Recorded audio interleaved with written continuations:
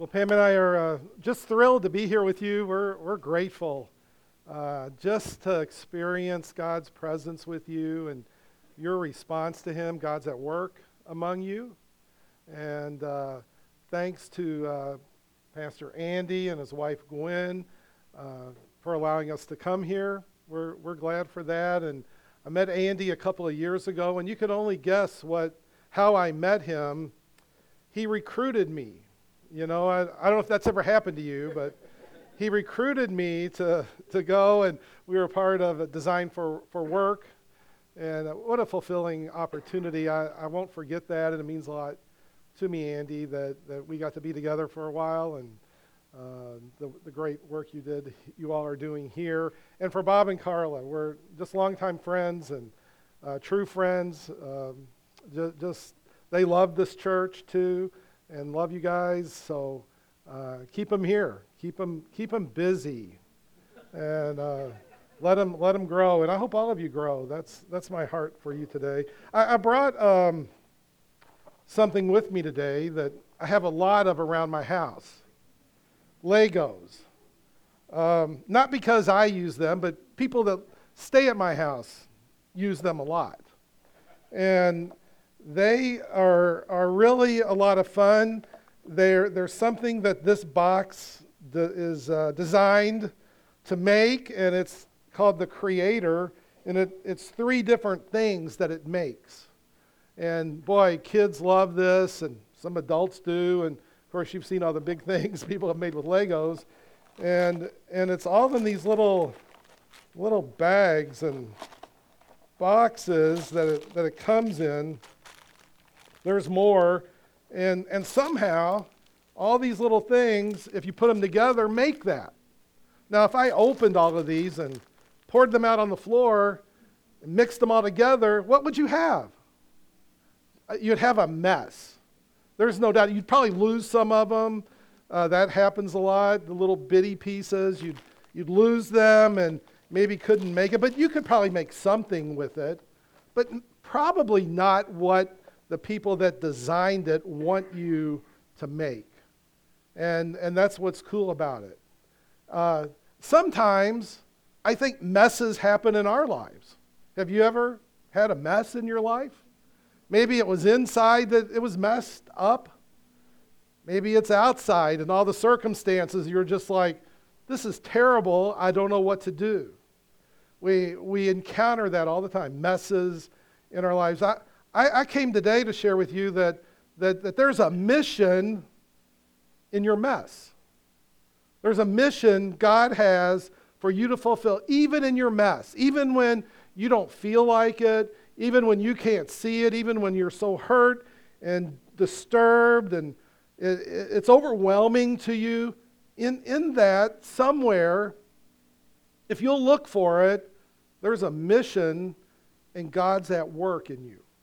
I know that's hard to believe sometimes, because I know the way some of those things feel. You just get numb and you struggle and you kind of lose hope, and you're wondering, if there is a God now, how could He let this happen to me? Have you ever been there and thought that? And be honest, it happens to us. We struggle with it, and we deal with tragedy and sickness and relationship meltdowns. We lose a job or have financial struggles, and we don't know what to do.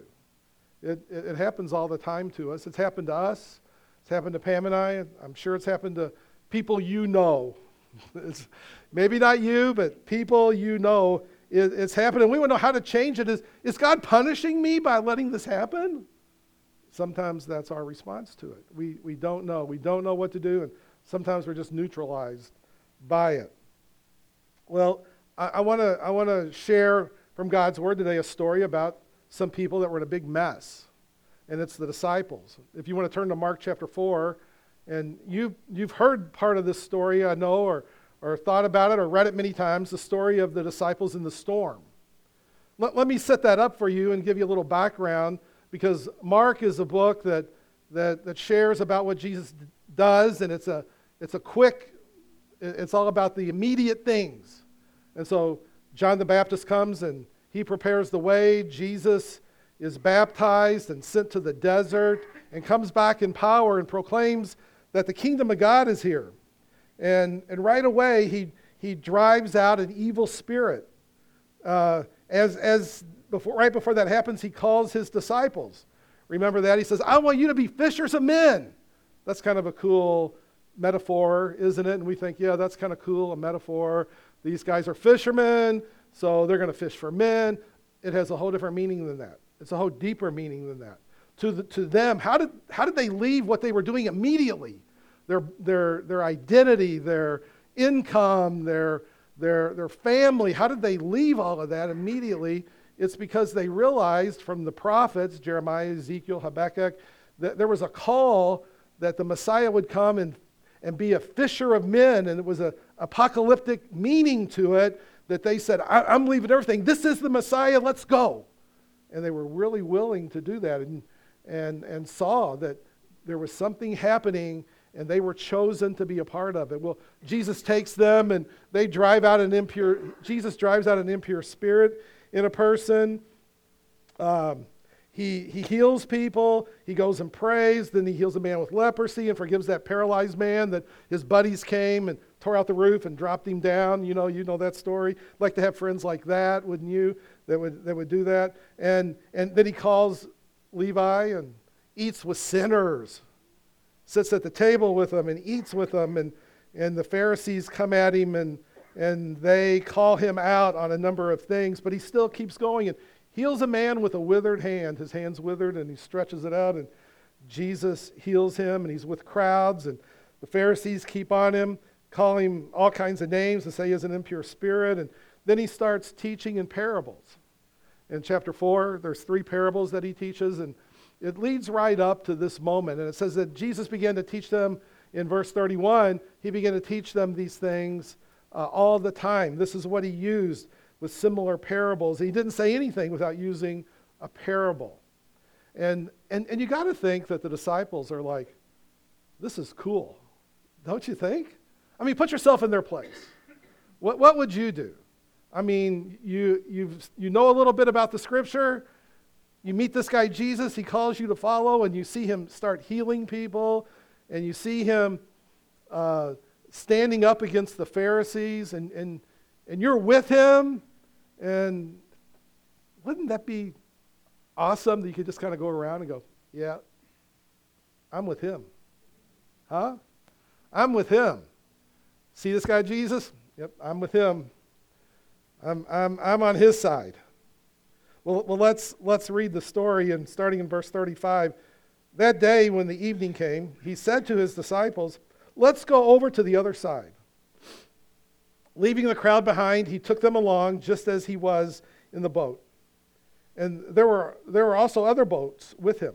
And a furious squall came up, and the waves broke over the boat so that it was nearly swamped. And Jesus was in the stern, sleeping on a cushion. And the disciples woke him and said to him, Teacher, don't you care if we drown? And he got up. And he rebuked the wind and said to the waves, Quiet, be still. Then the wind died down, and it was completely calm. And he said to his disciples, Why are you so afraid? Do you still have no faith? And they were terrified and asked each other, Who is this? Even the wind and the waves obey him. So there they are, hanging out with Jesus. They think it's going to be great. They think it's going to be smooth sailing, And the storm comes up. Storms in life happen. They do. You can't always predict it. In this case, they could not tell that this was going to happen. They probably wouldn't have gone out. They're experienced fishermen. They know how to sail, and they know the sea, and they know when there's a storm, and they know what to do. And so here they are in the middle of this situation, in the middle of a storm. They're with Jesus, and all of a sudden they're swamped. Their boat is swamped. They can't keep going. It's terrible. What would you do if you were in a situation like that on a boat? say maybe Lake Michigan, and a storm comes up and it's going under, what would you do? Would you ask why? Probably not. You would probably prepare for the worst. You would probably try to get through it. You'd probably try to start the engine or get out of the way or get through it. Maybe you'd give up. I don't know. But storms happen like that, and we respond to them. Sometimes we don't know what to do in the middle of that. We default to giving up and putting our eyes on the storm. Have you ever done that? You're in the middle of something and you just put your eyes on the storm because that's what's in front of you. And having experienced some things like that, like you have, sometimes you just kind of grow numb and you're paralyzed by it. And all of a sudden you start thinking, I got to get some help. I need to call somebody to help me, a friend. And maybe I'll call them to pray for me. And I want people to do that. And maybe it gets so difficult, you decide that you're going to pray and ask Jesus to help you. Have you ever? You try yourself to get through the storm, you ask friends to help you, and then it gets so bad, you pray. Have you ever done that?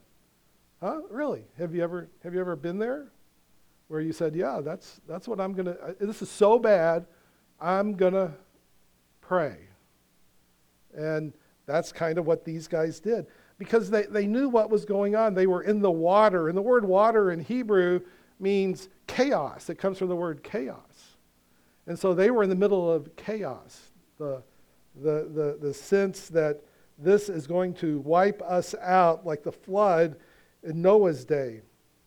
And so they have to be asking Jesus, you're so great and you did all these things and we're going with you and you put us in this storm. Why? I mean, we didn't think this was going to happen this way. We did not think we were going to be with you and we were going to die. That wasn't what we thought this was going to be like. We thought this was going to be really great. And here we are. We're in the middle of this. We're on the sea. We're fishermen. We know how to sail. We're experts in the subject. And yet, the storm completely limits them.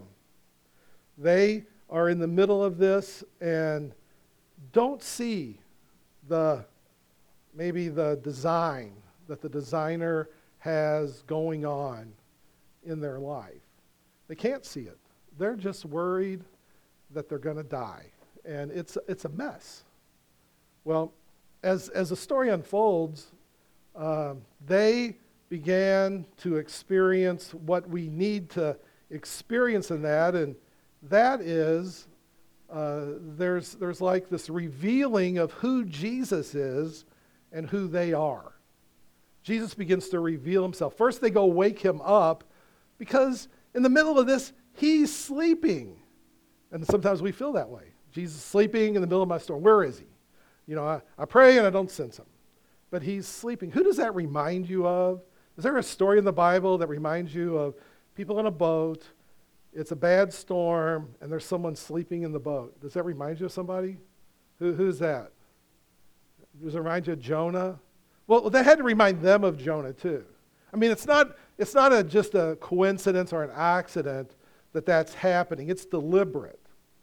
And so that had to kind of make them think about Jonah for some reason. So they're in a boat. There's a bad storm. They're going to die. And so they decide to find Jesus and wake him up. That's a good idea. And so Jesus is available to them. They had lost all their sailing skills. They had lost who they thought who they were going to be. Their identity was, they were fishermen. They were strong. They were sailors. And they knew stuff about the situation. And together, they had to work. It wasn't an individualistic thing on purpose. They had to work together. And then they had to go and decide that Jesus could help them maybe. But they lost their confidence in themselves and in Jesus. Storms do that to us. They lost it all. They didn't know what to do. Nothing would work. It just didn't happen. So they went and found him, and there he is sleeping, and he comes out, and he does something that's even more miraculous than anything they'd seen him do. This is impressive. I want you to think about it. This is very impressive. The storm's raging, the boat is sinking, the disciples are all afraid, don't know what's going on, and Jesus speaks.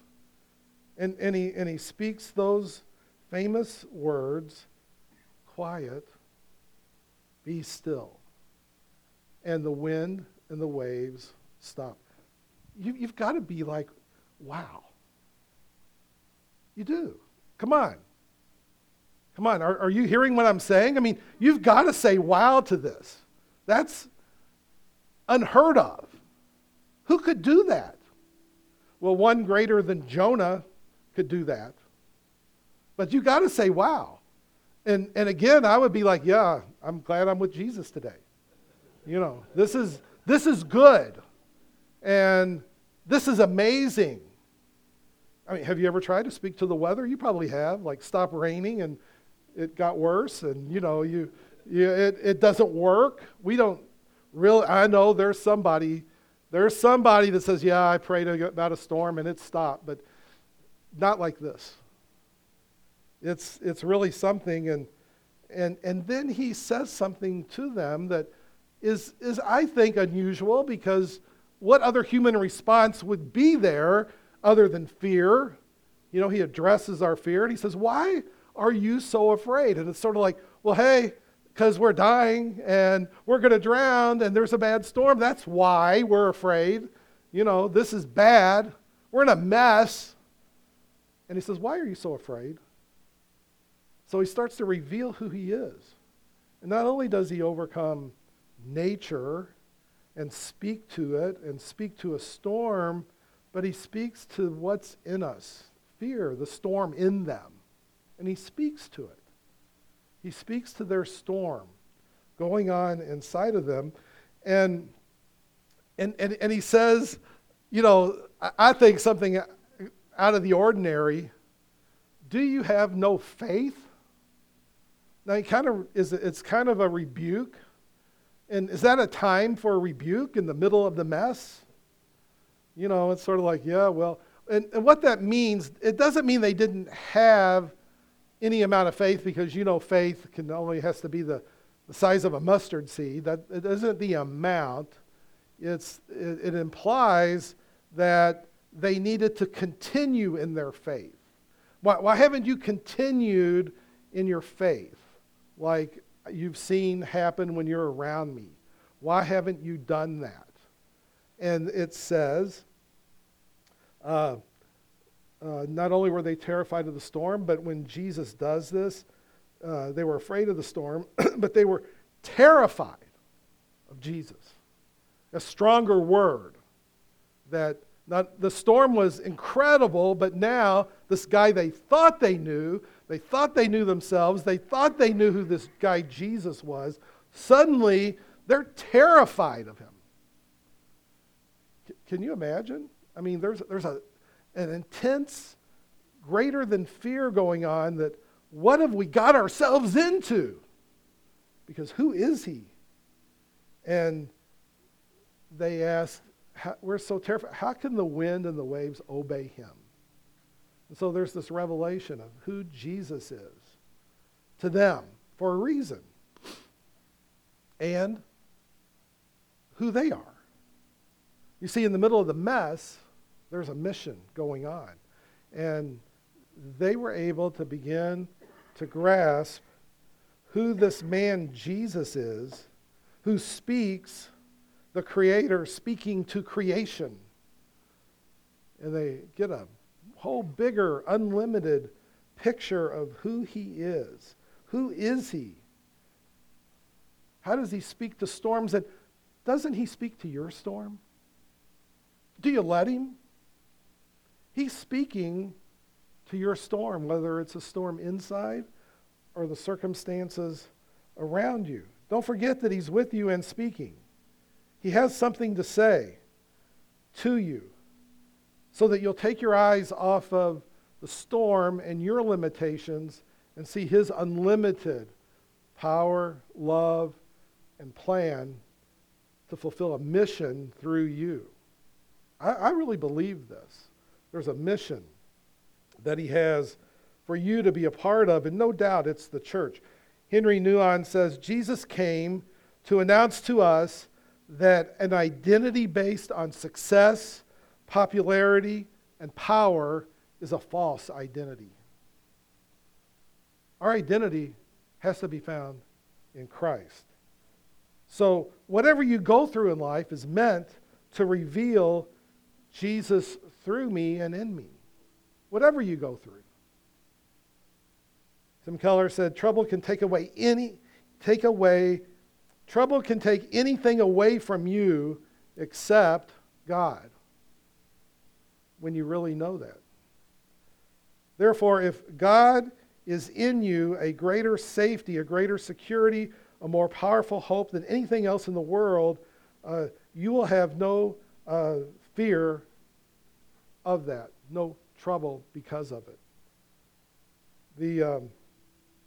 The verse that comes to my mind in the middle of that is found in James chapter 1, verse 3.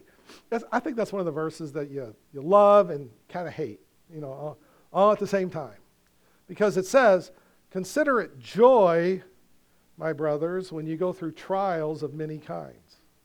Because you know that the testing of your faith produces perseverance, and perseverance must have its perfect work, so that you may be mature and complete, not lacking in anything.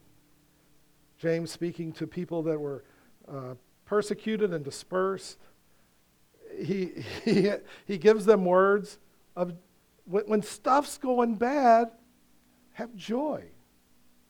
That doesn't make sense. I mean, do you go, yeah, come on, this is great. I love this mess I'm in. Give me some more. You don't do that. That's not telling us to do that. So here he is speaking to us that in our troubles, it's more than just going, yeah, it happens, and we want Jesus to speak to us. These troubles, there's this experience of joy and trouble at the same time. There's a tension that goes on in that. And I don't take what I'm saying lightly, because I know how difficult some of the things are in life.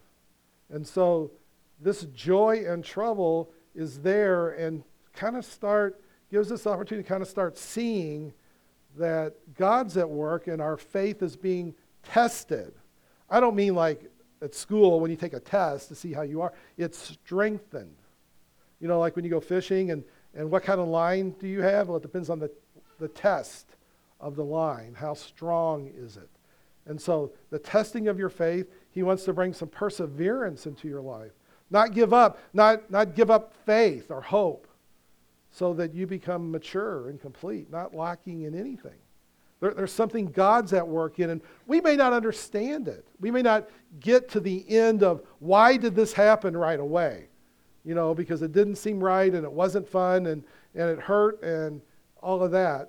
But there's something about it that we can trust him, that the joy is in trusting him and not the struggle that we're going through.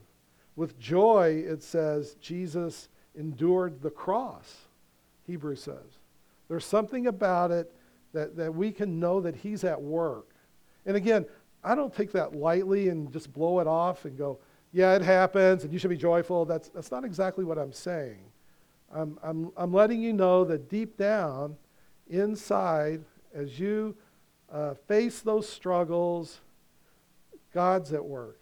And he's strengthening you for the mission that he has in your life. Maybe you can relate to what other people are going through better than you used to because of that.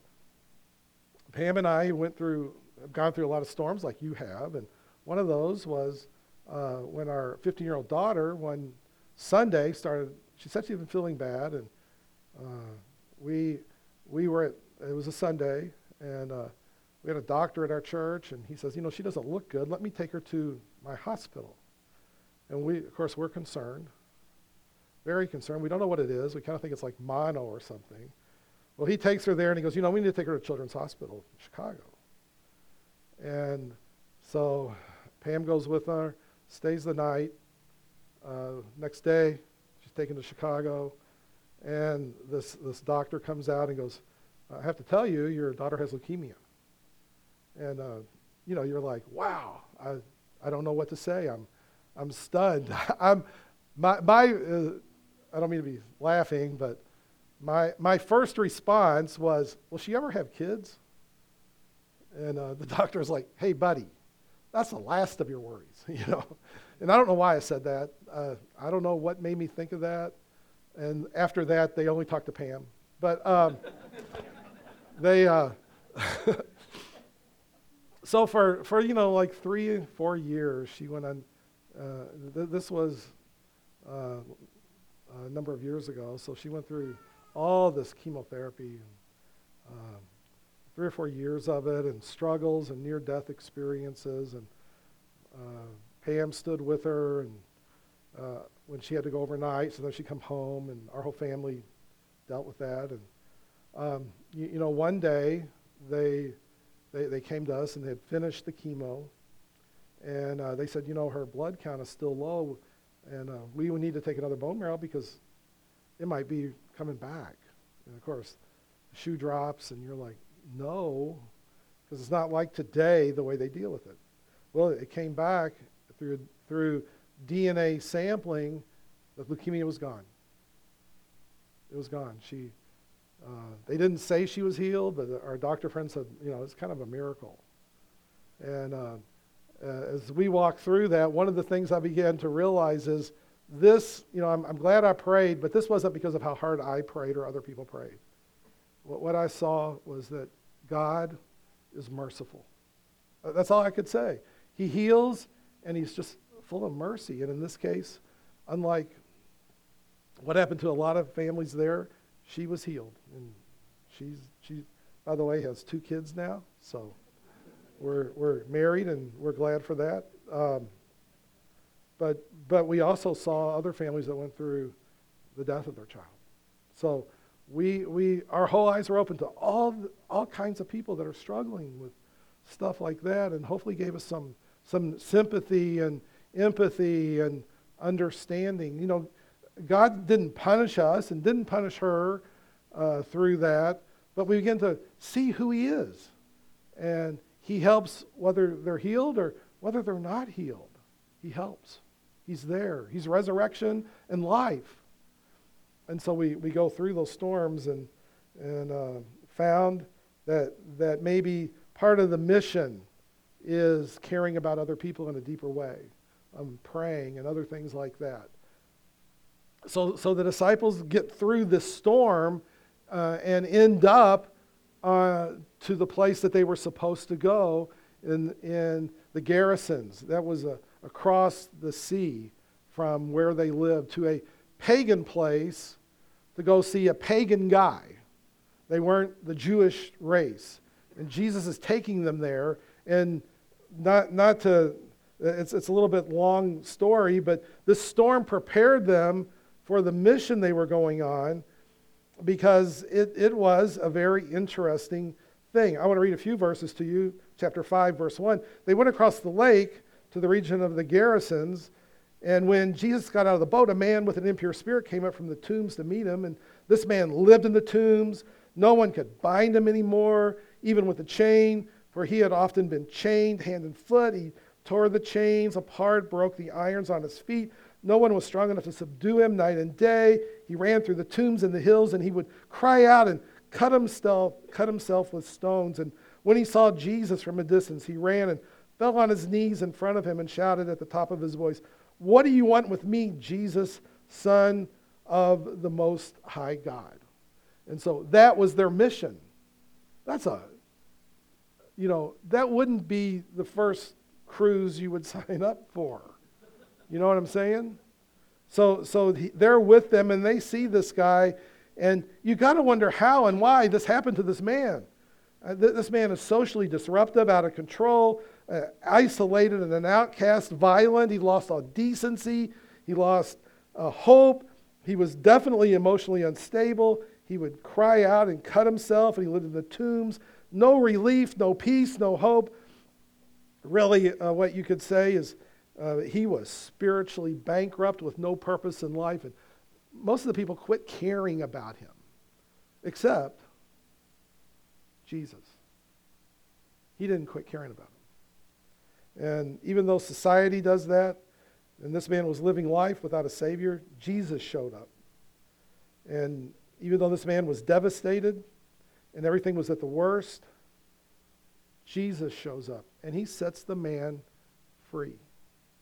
He not only sets him free, but when you read the rest of the story, the man becomes in his right mind, and Jesus, and this is crazy, I mean really, Jesus says, called him to follow him, and he wanted to go with him, but he said, no, you go back to where you came from, to the Decapolis, to the 10 cities. Tell them what I did. So this is like one of the first evangelists that is sent out. And Jesus redeems this man from the worst of the worst. And that was their mission. And I think Jesus is saying to the disciples, and I think he's saying to us through this storm, this is what you do when you follow me. You see, it's not just hanging out and having a good time. This is what you do when you follow me. This is what I'm all about, Jesus said. And I don't mean you do it every day necessarily, but this is what you do when you see people that are in great need. This is what you do. You go for them. And you take people with you for them. And you trust me to change their lives. I think that's amazing. So even in the mess that you're in, even in the mess that you've been through and you've struggled in, there's this mission that Jesus said, keep going for people. Keep going. Reach out to people that are in need, whether it's inside or outside or both, whether it's turmoil on the inside or big circumstances that nobody can help.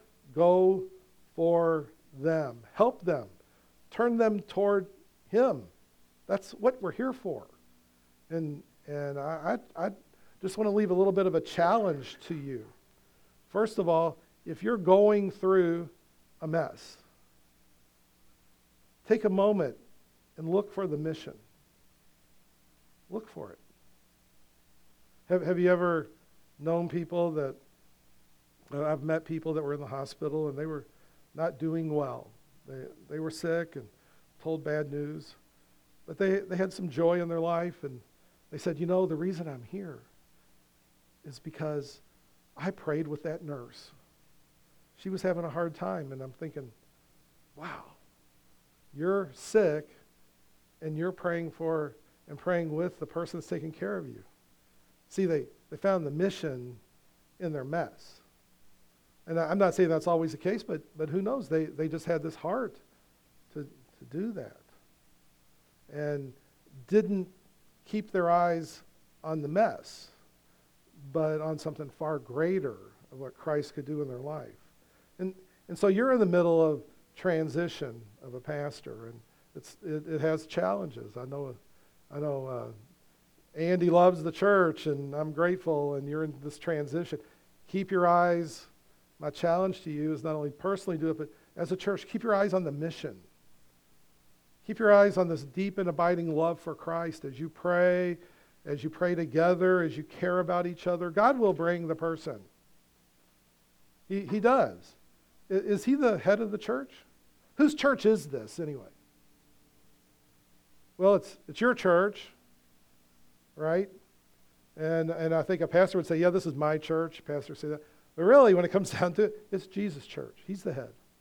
He's the good shepherd of the church. And make this church, continue to make this church all about going, even after one guy, one woman, one teenager.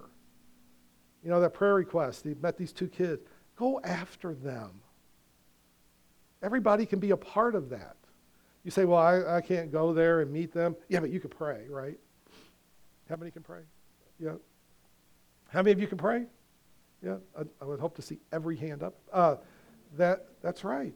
I mean, there's something the whole church can do together or in groups that really make a difference going out. You don't know what God will do in their life.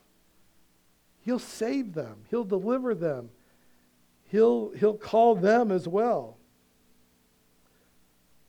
The reason that I challenge you with that is because when you really think about it, you and I were that man. We were that man that was lost and undone, hopeless, spiritually bankrupt, dead in our sins, the circumcision of our sinful nature. That was us. You may not know. You say, well, I wasn't that bad. I was bad, but I wasn't that bad. Yeah, you were. Sin is far worse than you ever could imagine. And Christ's love is far more than you could ever hope for. And that's what we're all about. And so let that happen, because make that a priority, because we talked about a storm and we've been through storms, but there's a greater storm coming. That's what this implies, this other layer. There's a greater storm coming for all of us, really. One day, it is appointed unto man once to die, and after that, face the judgment. Will you face it with Christ as your advocate or not? And if more people could know, they wouldn't have to face him, that storm, without hope, without an advocate that brings them identity and righteousness and love into their life. There's a storm coming. And we don't like to talk about that. Churches don't like to talk about sin and judgment and hell and all that stuff. But there's a storm coming. And if you knew there's a storm coming, would you prepare? Start with your closest circle of influence. Start praying for your family and your friends and the people that are closest to you. And see what God will do. Because there's a storm coming. And they need to know that they're loved. That's called preaching the gospel. And that's what Jesus has called you to do. As you face maybe the tension of a new pastor, as you worship, he's with you. Acknowledge that more and more. His presence is here. Acknowledge it. As you know him, you'll know his will. Do you believe that? As you begin to know him more and more. And we don't know him to the fullness yet. But as we know him, we'll know his will. And God has great things in store for this church. It does. Stick together. Stay on mission. Pray. Get into God's word. Let his Spirit lead you. Because there's a lot of people around here and in your family and mine that need Christ. Let's pray.